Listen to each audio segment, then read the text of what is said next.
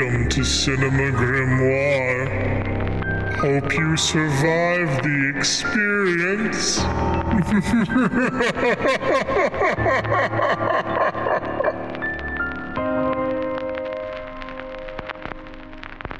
Hello everyone, welcome to episode 1 of Cinema Grimoire, an exploration of classic goth films. I'm Patrick, and joining me today are my two grim cinemaphiles. This is JoJo. Hey, it's Ash.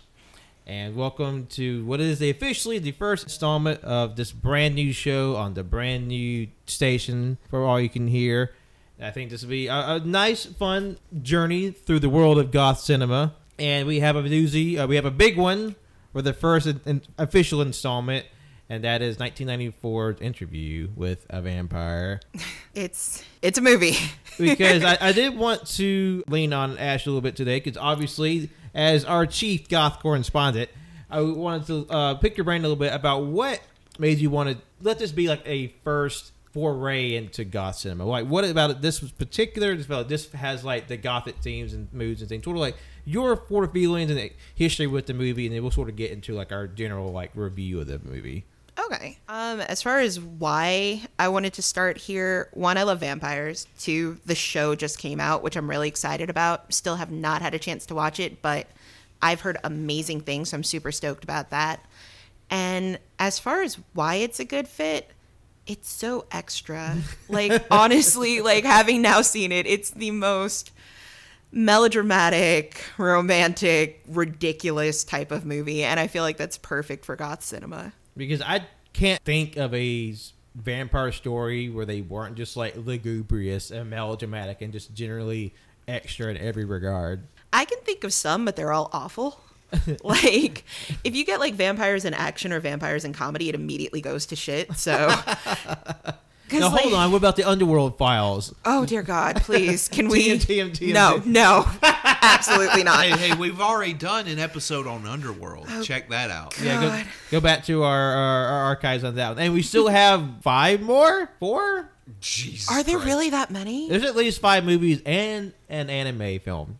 No. Why? No.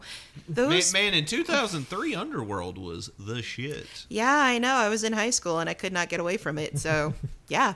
It's a thing. Kate Beckinsale with guns. Okay, I mean, Kate Beckinsale was the appeal. But beyond that, meh. I mean, could Lestat shoot a hole in the floor and drop through it fine? Probably. I mean, by Anne Rice standards, Lestat can do anything. The perfect OC. I mean, Lestat has drank the blood of Christ. He's swapped bodies with a human. He's gone to hell at least once. He's apparently gone to Atlantis. He's been an actual saint. There's other stuff that I'm missing. I was about to say this because you're not only familiar with the film, like you've actually read the Anne Rice series on purpose. Yeah, yeah, I have. In my defense, I was between the ages of like 13 and 19-ish, so this was before I developed taste. The books are a ride. The books are worth it. I mean, based off of what this movie was, which apparently is toned down significantly, I'm just like, Jesus fucking Christ. The book is not small. Like, it is a chunk of a book, and most of it is spent describing Spanish moss, the air, and what the houses look like. Man. Like, there's purple prose, and then there's that. And it's amazing when you're like 13. It's like the height of literature. And then you get a little older and you're like, what the hell am I reading? It's like you're definitely being paid by the word here. Oh, God, yeah. There's no reason for this much intricacy and nothing. But, I mean, that's goth. It works. Anne Rice, I don't know. She covers a lot of ground somehow. None of it is... It's not that it's not good. It's messy. And I think that's part of the appeal for me is just how crazy and how messy it gets. I mean, then we're right there with you because not only are we just a messy show and network in general, but we enjoy seeing people getting sloppy and silly with their stuff. So, like, obviously, the melodrama and just the drama of it all is very appealing. And I will say, like, I felt good to finally watch a movie that was so well known after, like, oh, you always hear about that's one of like the big movies everybody's seen, everybody talked about. to finally be able to sit down and watch it, it's like, okay, I finally checked this off my list. But I think that's what we'll do over the course of this series. It's like there's a lot of like big kind of like horror and horror adjacent films that we have on the docket for this. And I feel like, yes, finally we can I can finally hit those, and I have an excuse to watch them now. That's fair. So since I've seen the movie a million times and you guys have not, what were your first impressions, especially like coming into it knowing all the hype and the history? And Joe, do you want to start with this? I can. Didn't really know much about, other than I knew Anne Rice, vampires, and I heard like some of those books go off the rails, but outside of that, I haven't dipped my toe too much into the Anne Rice oeuvre.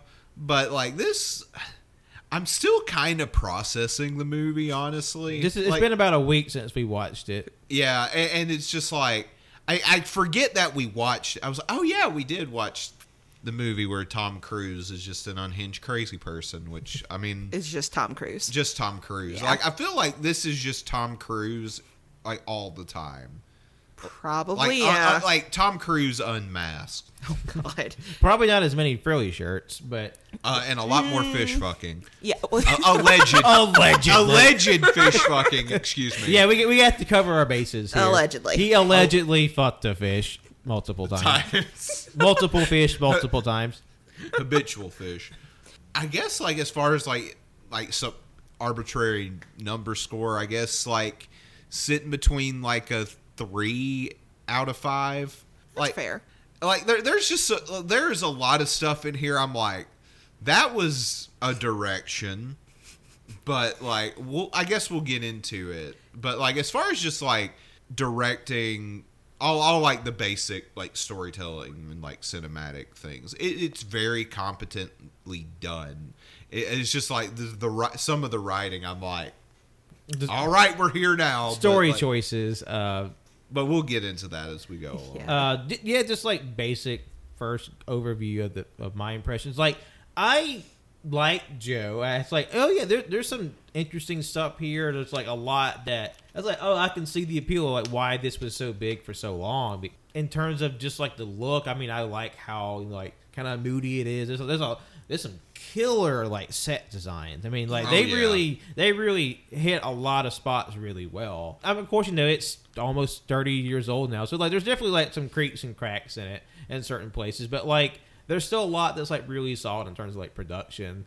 There's some story choices that are just like this was a certain direction you chose to go on, and I'm sure that as we'll get into might be a deterrent for people who, one, just like reading it or seeing it for the first time, especially like with today, it's definitely just like, what the fuck?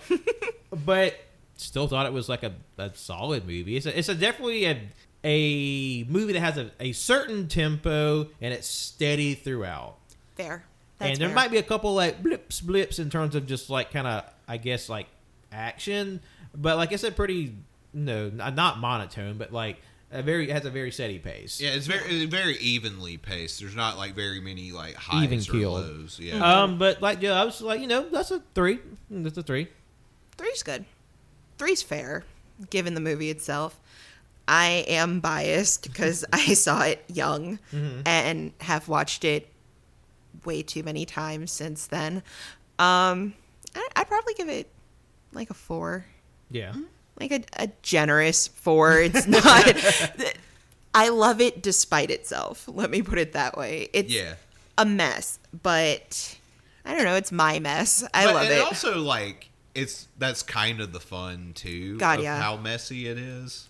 I mean that's kind of like the conceit of this whole like series. Is like I would say there's definitely some movies we have plotted. It's like, okay, this is like pretty, agreed to be. This is a very solid movie, and whereas others may just like this is just like personal favorites for whatever reason, and that's perfectly fine. this may not be like objectively a 4-star movie, but like to me, its memories and just like the fun I have with it, this is a 4-star, and like that's still a valid reason. That's fair. Yeah, for the record, on that list, Repo the Genetic Opera is the one that I'm going to tell you right now is a 4 or 5 for me. It is a flaming hot piece of crap. It is the worst movie, and I will not apologize when we get to it because I love it. And also, you have to suffer through Paris Hilton. Oh, this is the Paris Hilton version. Yeah. Oh, wow. The only thing I will say, which is either a selling point or a deterrent, is that Paris Hilton is a surprisingly good part of the movie. Like I heard she was a surprisingly good part in House of Wax. I mean, she dies well in House of Wax. That's all she has going for her in House of Wax. Which, like, sidebar, apparently House of Wax is kind of getting like a cultural... It's so weird to me, but yeah, it's become like a big thing. But is that the movie about the wax creatures coming to life? Like the wax statues? Well... Like it's in a museum, or am I thinking of a different movie? So it is a wax museum. It's like an early 2000s. Yeah, like mid-2000s. Chad Michael Murray's in it. Like yeah, that sort of era. Yeah. Wasn't like the main guy from Cousin Skeeter also in it? Yeah. Oh, brain blast. That's a combination of words Who I've I not think heard is in a while. playing Paris's boyfriend in that, if I remember correctly. Yeah. And I remember when that movie came out, I was in college, and they actually marketed it as "Come watch Paris Hilton die." Like, they leaned into it that heavy because people hated her so much that they were like, "You want to see Paris Hilton get mutilated? Come watch our movie." Yeah, like I remember, like around that time, there being like this big hate boner that we all kind of participated. I mean, granted, we were all like young adults or like young children, but like. I don't get like why like so much hate in hindsight. They made themselves pretty insufferable, like as a marketing tactic. Yeah. So she leaned into it. What was that show that her and Nicole Richie did? The Simple Life. Oh God. Yeah, she's had to, I know, in recent years, talk about how much of that was a persona. Because that's the thing, is they tried to push it so hard as that's how she really was. And I think that's why people were so eager to hate her, is they were like, no, that's really Paris, like, unfiltered. Well, yeah, and it wasn't until, like you said, pretty recently. Like, we all, like, and granted, like, we were all younger, but, like, I remember at the time thinking, oh, yeah, she's just a dumbass. Yeah.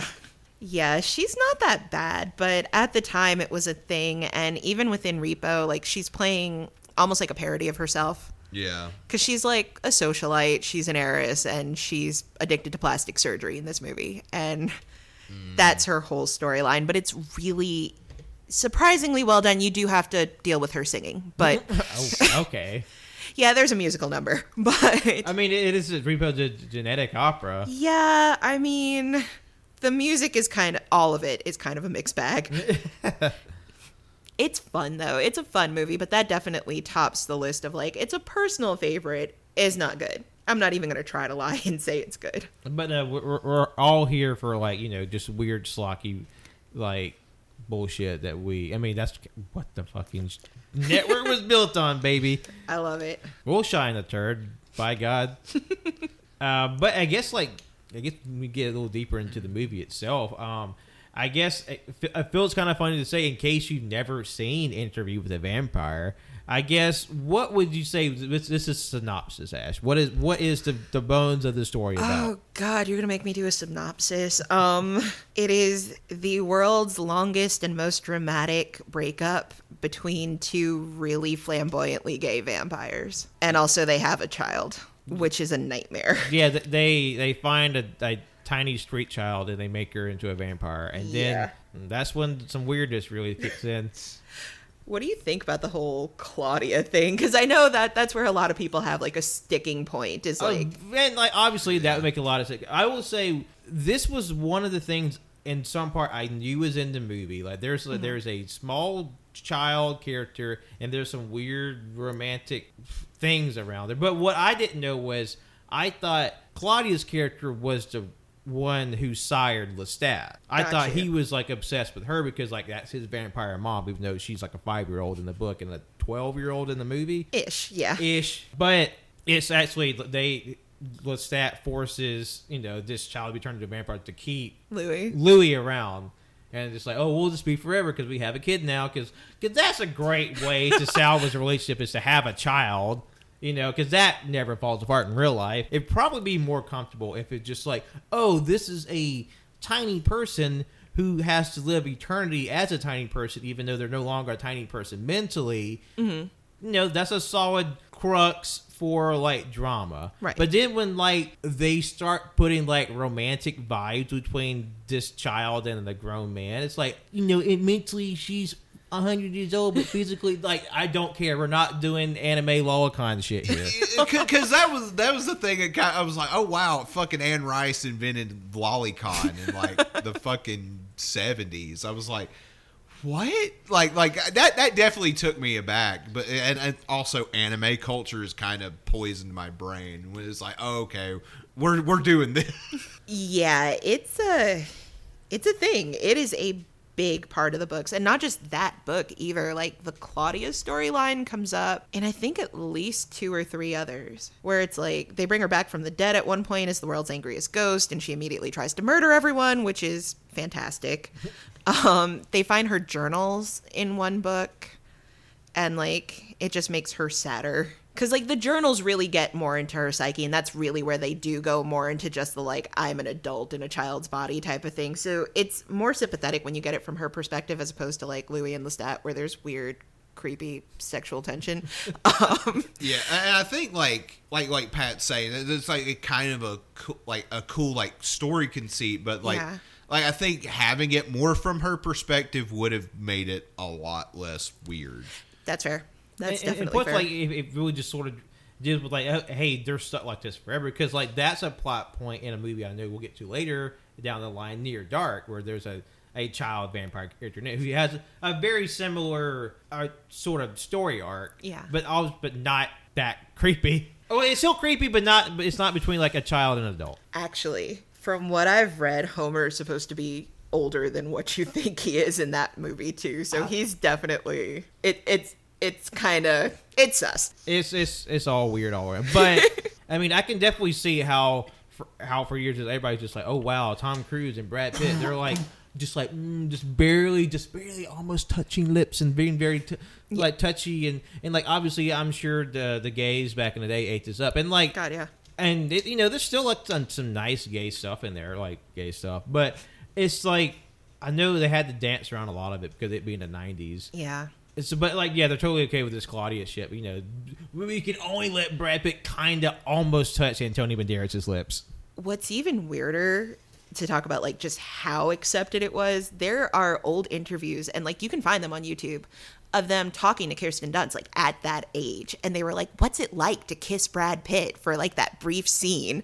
I'm like, this is a 12-year-old. Yeah, and it's, like, kind of, like, getting into, like, okay, like, she's actually... 12 years old, IRL, doing these rather challenging, for lack of a better term. She's amazing in the role. It's just like, you have to remember that is in fact a child. And then even within the interviews, like, there's this weird dichotomy between, like, hey, you're a kid and we're going to treat you like a kid, but also we're going to ask you these weirdly charged adult questions.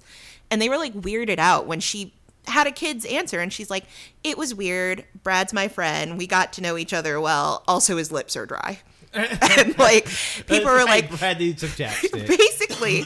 And, like, grown women were, like, freaking out. Like, I would kill to kiss Brad Pitt. I'm like, you're an adult. You can't live vicariously through a child. I mean...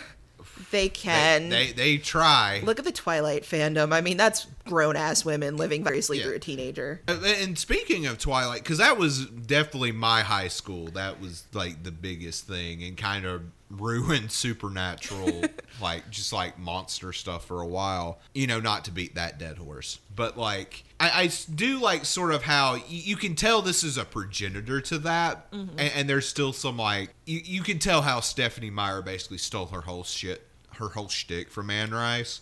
But, like, how, like, this very much still feels like classic gothic vampire stories. Mm-hmm. Yeah. And, like, I do appreciate, because it's sort of embracing, like, old vampire lore, but also, like, it is modernizing or the time. Yeah. Yeah. And, basically vampires just live really long time, that they don't really have, like, all these like colorful weaknesses other than just like sunlight, essentially. Yeah. And I think you do get like a really good sense of just like the weariness that comes from being alive forever. Like there's a line that Antonio Banderas' character Armand says, very few have the stamina to be a vampire, because like he's in the movie he's like one of the oldest and he's 400 years old. Yeah. The books, they definitely have a lot of much older immortals. There are a couple that are like a couple thousand years old. And one of the things, the book gets a little bit, the series on the whole actually gets a little bit weirder in terms of powers and weaknesses and who can die and who can't. There's a lot of lore. Oh, I'm sure. Like a ton of lore. And there's rules, and those rules contradict themselves perpetually. It's a lot. It's almost as if she didn't plan this out fully. Fun fact, Anne Rice fired her editor about halfway through the series, which is why there's so many inconsistencies. Is she decided that no one could handle her work better than her. And it showed. This is why Lestat loses an eye, and then you never know which eye for the remainder of the series. Does it flip-flop? So from what I read, and I don't know how true this is, when they released it initially, I think they said one side. When they released it again in trade paperback, they said the other side. She had edited herself without realizing it. Dang. And then later down the line, they called it out so much that she was like, she'd put it in the narrative, but it's weird because it's from Lestat's POV. He can't remember which eye he lost. He's basically like, you'll never be able to tell which one it is. They're slightly different colors, and that's the only sign. So, like, you'll get other characters who are, like, staring at him on occasion, and you'll get, like, their point of view, and they're like, I wonder which eye it is, and that's pretty much it. Wow. Also, that eye went to hell. That is important to note. Like that's a major plot point. Like, he's in hell, and he's escaping, and demons rip his eye out, and at first he's like, maybe I imagined this whole experience. Maybe this didn't really happen, and then his, like, eye shows up in the mail, like, from the devil. Like, he's just like, hey, here's your eye pack. And all right. He basically just like uses a little bit of blood and like puts it back in, and just like yeah, like I said, the way vampire bodies work in the books, way different. So yeah, a little bit of blood, and he just kind of pops it back into the socket, and it does its thing. Granted, this motherfucker could not die in this movie. I was like, we saw his face get melted and turn into Raiders of the Lost Ark goo. And then all of a sudden, he just shows back at the end, and he's lit on fire twice. He's lit on fire twice, and then comes back and eats Christian Slater. Yeah, and Christian Slater may or may not have become a vampire. Who knows? That's the fun, I guess. But the real question is, does Christian Slater look 25 or 45? Both. And how is it times. Both at the same time? Because like he had to been, like. This is like Broken Arrow. Yeah, because Christian Slater. Because we watched Broken Arrow on Caging Greatness, also on the AYCH podcast network. Go back and check that episode on the spinoff of the Caging Greatness show about John Travolta, and Broken Arrow being the John Travolta film. But we got a lot of lore around here. we have a lot of programming on the AYCH network, as you'll soon find out. But it's just like, wow, he's a young buck in this one. And it's like, but also he just looks like he's just perpetually middle aged. Yeah, he does. I mean, I love how Brad Pitt's like literally hundreds of years old at this point. And somehow he looks younger than Christian Slater. Honestly, rewatching this movie, it's so weird. Like, as I get older, where I'm like, Brad Pitt was really fucking young. Like, when you look at that movie, I'm like, he had a little baby face. Yeah, because this was really before he blew up, right? Or like this is one of the movies that made him like more of a household star. Yeah, this is definitely like one of the first big movies of his career, I would say. So this is just post Cool World. Oh God! Boo! What, the family picture? Oh, it's a family picture. I hate it. And him talking to like just like cartoon girl with tits and ass out to here. God, we need to watch Wizards one day. JoJo's been threatening me with that movie for years. It's a movie. No, I can't say it's good. So I think it'd be a good point to talk about, what the whole movie kind of revolves around. We kind of jumped around a little bit. So this is an interview, but another thing that I had a preconceived notion of ended up being like wrong about. I thought the interview was with Lestat, Tom Cruise's character, but it's not. It was with Brad Pitt's Louis. So, interestingly enough, with the series, as far as the books go, interview is the only one from Louis' perspective. and then it switches over to Lestat for the remainder of the series. Really? Yeah, so he's the main character in everything but that one. So it's really interesting because even in like the second book, there's a lot of stuff that's revisited. And I don't know if Anne Rice does it deliberately or not. It may be giving her too much credit. But what you end up with are two really inconsistent, unreliable narrators, but in a really fun way. Yeah. And it feels more like two sides of a breakup in conversation with one another. Because everything that you hear about Lestat, then he turns around and he's like, Louis is a whiny bitch and here's why. And literally the whole book is just like, I'm not that much of a monster. He's just really sad all the damn time. And when you get it, even from like other vampires' POVs, because she does jump around a bit. Yeah, I think Louis is just a sad boy. And like, I don't think Lestat's that. I mean, Lestat's pretty bad, but he's not as bad as the book or the movie would make him out to be. Like, he really seems like a villain at times, and he's just kind of an asshole. But he also, like, or at least how Tom Cruise plays him, he kind of plays him like a Disney villain. Where, he does. Where he's just too charismatic for you to really care that he's, like, killing people. It's like, oh, that's funny. He's very, like, you know, we said it earlier, like, he's very theatrical. He's very, like, bombastic, and the Brad Pitt's character is definitely the more subdued of the two.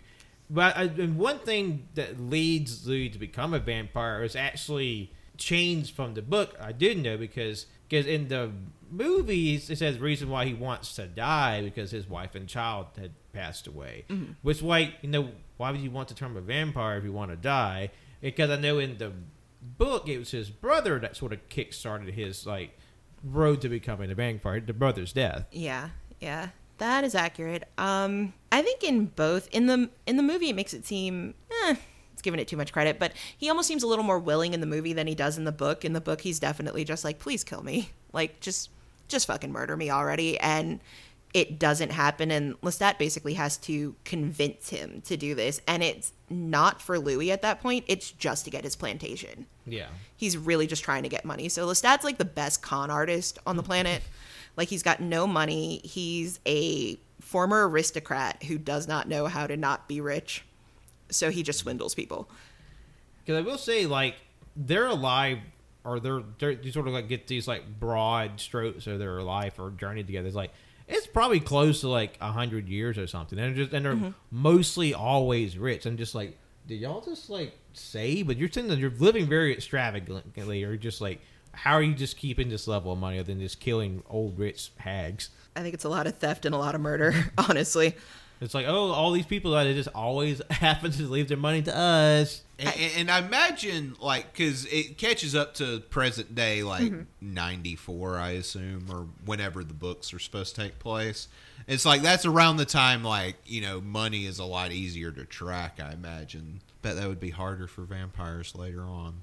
Yeah, vampires don't know how to use a debit card. No. They're just like, what the fuck is this chip? So there is actually, and I forget which book it is. It may be Queen of the Damned, or it may be The Vampire Armand. So Daniel, the interviewer, becomes like a main character within the series, and he and Armand end up in this weird relationship. And Antonio Banderas' character? Yeah, who is, fun fact, supposed to be a 16-year-old, at least in the book. He's like 16 or 17. And he's supposed to have like this adorable little cherub face, and everyone thinks he's too cute to be a murderer, and he is absolutely vicious in the books. Like, he just kills for shits and giggles. Because I did do like some cursory reading about the series, and that was one of the things. Like, man, people just really want to fuck this. Everybody wants Armand, and it's really fucking creepy, especially when they're like, "You're so young and innocent. Let's hook up." And I'm like, that's weird. That is predatory. I mean, understandable when it's Antonio Banderas, but like, yeah, not when like weird it's Russian creepy. Child, which like he's Russian in the book, but like he's Antonio Banderas in the movie. Like, it's a big change. Listen, things happen. And Antonio Banderas has the funniest wig in this movie. It is a bad wig. The wig is terrible. Like, it's the only part about like the sort of the set and production that is like bad or like amateurish. Yeah, for sure. Because like Tom Cruise and Brad Pitt, they grew their hair, like you can tell, like reasonably grew their hair out or have like some light extensions. Yeah. But like Antonio Banderas has like a flop wig and like Party City wig and like felt eyebrows or something. But It made him look a lot older than Yes. Like it makes him like he looks older in this movie than he does now. And he was like mid-30s in this movie? I really thought that man was at least 45 when I was a child, and then when I found out how old he was, I was fucking baffled. Like, I don't get it. But, okay, so the Daniel and Armand thing, it actually, as far as, like, the modernity part of things, like, there's a whole part where, like, Armand just shows up wherever Daniel is, but he's got the dumbest demands. Like, he wakes him up and, like, throws a phone at him, and he's like, I don't know how to use this thing, call Paris for me. And it turns it, they have the bitchiest fights. And at a certain point, he like throws the phone back and he's like, you call Paris, fuck you. And this is their whole dynamic for like, I think 15 years. Like, it's a long chunk of time. Wow. Like 15 years in universe or IRL? Like, in universe. Oh, and wow. That's fucking abusive. it's crazy. And then Armand ends up turning him eventually. But it's like the most dramatic thing on the planet. And I kind of wish they had done more, like, with Daniel as a character, because he is really interesting, but I guess you don't really need him for the movie, like, as far as how it's framed. Like, you get that set up, and then he kind of... He's more like a facilitator of the plot. Yeah. And also to be, like, you know, kind of, like, smacked around a little bit. I will say, him... I know this is broadly a horror movie, but I feel like there are some moments of, like, I guess, shock or, like, surprise when, like... There's some, like, really good jump scares when they do, like, super vampire speed. It's like, oh, fuck. That surprised me. That was really cool. It's unexpected, and I think it works really well just because it is such a slow-paced movie that when you do get that random bit of speed, it really does fuck you up. I like that part. I wish they had done more with that as well, too. Like, there are moments where you see how uncanny these characters are, but I guess because they mostly keep to themselves and, like, each other... you don't really see how weird they are to humans. Because there for a while, like after Claudia and Louis think they dispatched Lestat for the first time by making them drink dead people blood filled with, like, I don't know, mercury, and then setting the fucking Chicago on fire or whatever. Like they traveled the world for so long thinking like they're the only vampires in the world because like they don't run into any others until they meet Armand's vampire theater kids. The worst theater kids. I feel like, I mean, vampires are theater kids, but they just stay high school theater kids, but forever. True. That said, the performance in the theater is one of my favorite parts just because it is so creepy and, like, it escalates so quickly. I mean, fair. Yeah. Like, I would say my favorite portions of the film is during, like, the where they Venice? Paris. They're in like the vampire troops because that's some of the most interesting like set designs and like some of like the more like really uncanny parts because the whole thing with Armand is like he has a theater troupe which you know we're vampires. They have like a stage gimmick, but they basically kind of doing almost like snuff film plays, like very theatrical, very like lavish and pretty impressive like effects and like in universe, but also. They kind of use this as a way to kill people and be like, oh, this is part of our weird underground play. It'll mess you up and everybody because when the audience leads they're all like hushed and like, oh my goodness. Yeah, that whole scene is amazing, and in the book, like the Paris part goes on a bit longer. There's a lot more interaction. They get to know the troupe a little bit better, which is really cool. Most of them are awful. I would have guessed. But you do get to know the theater kids for better or worse. And then, yeah, there's still that massive, like, massacre at the end that kind of causes that severing. Yeah. And Armand is still awful. Like, he's just terrible. There was a little catharsis when Louis decides to fuck up and, like, burn down the theater troupe. Because, like, what facilitates that is that Claudia is just, like, fed up with Louis', you know, shit or get off the pot mentality and just like I'm gonna turn this lady into a vampire so she'll be my weird parental figure and you can just fuck off to wherever. And then they get captured by the theater troops because they find out that Claudia killed the vampire, which is a big no in vampire world. No, that means no spray bottles. No. And by spray bottles mean make them face the sun and turn into stone. Yeah. They lock Claudia and the new vampire lady in a hole, and then they just turn them into Pompeii like figures. Like they're roasted alive. It's as fucked up as Claudia is. Like that's still a pretty brutal death. It's a gruesome way to go. Like it's pretty hardcore. Especially when you see like these two burnt out husks like of what looks like a woman and a child clinging to each other in death as they're just like burned alive. Yeah. It's pretty intense.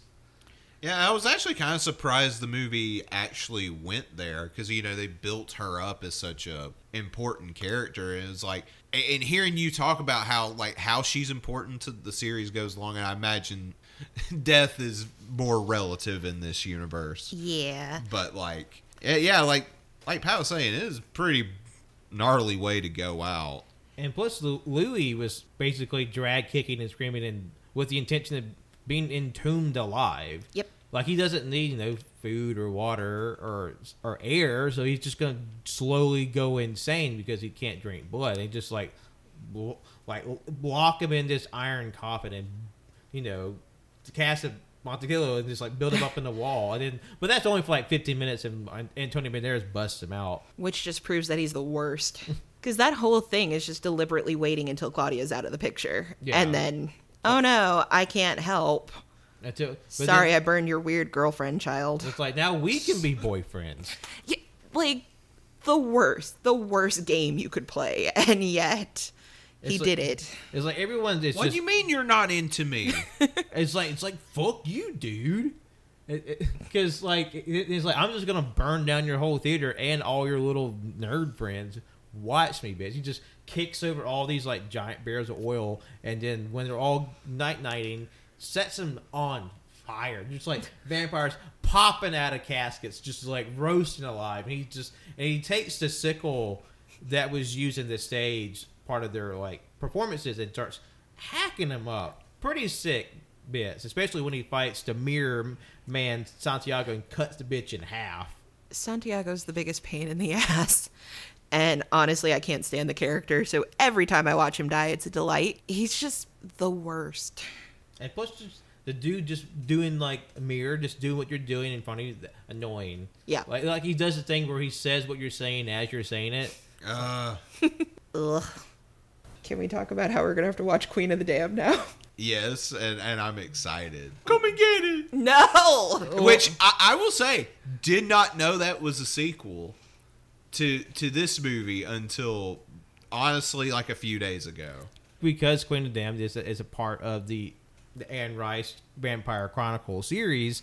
I remember being in middle school when that came out, and like all of my like gothic, Wiccan, vampire friends went ape shit, feral over that movie. Oh god, yeah. So here's the thing: if you were within a certain age, I was gonna say you loved it, but loved is a very strong word. Mm-hmm. You were into it regardless of the quality. Like, I didn't get to see it when it was in theaters because my town sucked, so I had to get it on DVD. So I didn't get to see it until home release. And I basically told myself while sitting down, I'm like, you're going to fucking love this movie or else. Then I got to the end and I'm like, you're going to love it. You can do it. You can do it. That movie is garbage. It's bad. And if you read the book, they may as well have set the book on fire. Like, it is so vastly different. I mean, all adaptations take liberty with their source material. Of course. But this one is a beast unto itself. To be fair, there are like 20 plus point of views in that book. Like, she jumps from character to character and everybody gets like a little chapter. Mm-hmm. It's impossible to translate that book. I don't know why they chose that one. She apparently did not want them to do Queen of the Damned. She wanted them to do the second book because Queen of the Damned is third. Yeah. And they skipped the Vampire Lestat. And I think a lot of people said it's because it would have been too redundant because there is like interview overlap. Yeah. Yeah. But you're also getting a wildly because Lestat's not in the movie all that long. He's relatively. Not. Like more so like the first half, but especially like once they go to Europe, I mean, he fucks off until the very, very end. When he comes back as a like shriveled up man in a chair. Yeah. He is in more of the book at the beginning, like, because it's, if I remember correctly, it's separated into parts. Like, there are separate divisions, and all of part 1, I think half of part 2, like, he's around for a while before they get rid of him. And like he's a more important figure, but you're still not getting a lot of him like as a character. And the Vampire Lestat's really interesting. Like it's a really, I was gonna say good, and again that word is not it. It's it's a book, and I mean, it's an entertaining book. it's an interesting book, and it's cool to see a character in a completely different light because you get all of his personal history, why he's as dysfunctional as he is. You do kind of feel bad for him. He's an asshole, but you do feel bad for him. You can see why. Obviously, you can't sympathize for what he did, but also you can see what led him to be this way. Absolutely. I also love how when they get to Europe and like all the other vampires were like, Fuck him. yeah, fuck that dude. He's kind of an asshole. The thing is, though, they don't convey it well enough in the movie, but they're all full of shit because he's got a history with all of them, and most of them are weirdly sexually charged. So Yeah. It's almost like vampires are just constantly horny. I feel like you're just horny for eternity. they're horny, but Anne Rice was very much into my vampires are horny, but they don't fuck. It's like we can't fuck. Literally, there are chapters that are just like, we don't really need it. It's just kind of there. God, it reminds me of, I don't know if you ever read this one, but it's a book that was co-created by Guillermo del Toro, The Strain. I did, and it's a weird book. It's weird. Yeah. But one of the things is that when the vampires turn into vampire, because there are very different vampire interpretations in The Strain. Like literally, they say part of the transformation is the dick and balls fall off. They atrophy and fall off. Yeah. It's a whole thing. I mean, like I like how. I mean, the book is weird. We'll just read. Wasn't that like a mini series? Yeah, on TNT? it was a show. It was a show on FX. The show was fucking dumb. It was dumb. There's a point where the chief vampire man is like doing his weird Machiavellian plot, but then he tells his hacker man, slow down the internet. And he does. What? Cinema Grimoire watches The Strain. No. No, but like the show is dumb. The book is interesting, but it gets weird. But the one thing I will say, I like how monstrous they are in that iteration. Oh, they're terrifying in that. They're like brutal monsters, but then this is the most like elegant, very appealing version of vampires. They're well dressed and well spoken and like very alluring. And you realize you're just like, man, it's just these fucking assholes. Like there's 10 of us in the world, and we all hate each other. Yeah, pretty much. The books are really interesting because you do get a lot of reflection on the interpersonal drama. It gets really gossipy in a way I really like. Oh, I bet they're all hens. Oh, God, yeah. And it's just like, who's sleeping with who? Who's living where? Why don't they like each other? You know what? I think Anne Rice had her finger on the pulse with the gay community because it's just a bunch of catty queens that all hate each other. They all fucked each other. And it's like, just like, man, this struggle. Accurate. But again, they don't fuck. We have to keep mentioning that because Anne Rice is very adamant about the fact that they don't fuck. I imagine when they go to try to fuck each other, it's just like two like ends of a magnet. It's going womp, womp. They just like bounce off each other. She makes a point of like referring every time like Lestat thinks about his dick, which is way too often. Where like they'll talk about it and he's like, that one organ we don't need. And I'm like, please just say it's your penis. I mean, because the bitch like does some weird shit with dicks later on. Real weird. I think Anne Rice worked a lot of her kinks out in this series, and all of them are weird. I think she needs to work out her therapy a little bit more, but... There's the Vampire Armand, there are chapters that are just like flogging scenes. Like just chunks of that book are just like spankings and floggings. Man. I'm just remembering Paul Bettany as the albino monk in the Vinci when he's just like whipping himself and like, God. It's that. Damn, man, you freaky. She also, she wrote actual erotica too, and it's like Sleeping Beauty themed erotica, and it's a lot of weird non-con shit that goes on. I mean, it's Sleeping Beauty. The sleeping part is heavily emphasized. There's, I think, 3 of them. It's like Beauty's Revenge. There's like, it's weird, but all of them have like beauty in the title, and it's, yeah. Man. Yeah. That's wild. It's gross. But Anne Rice had her things, and she stuck to those.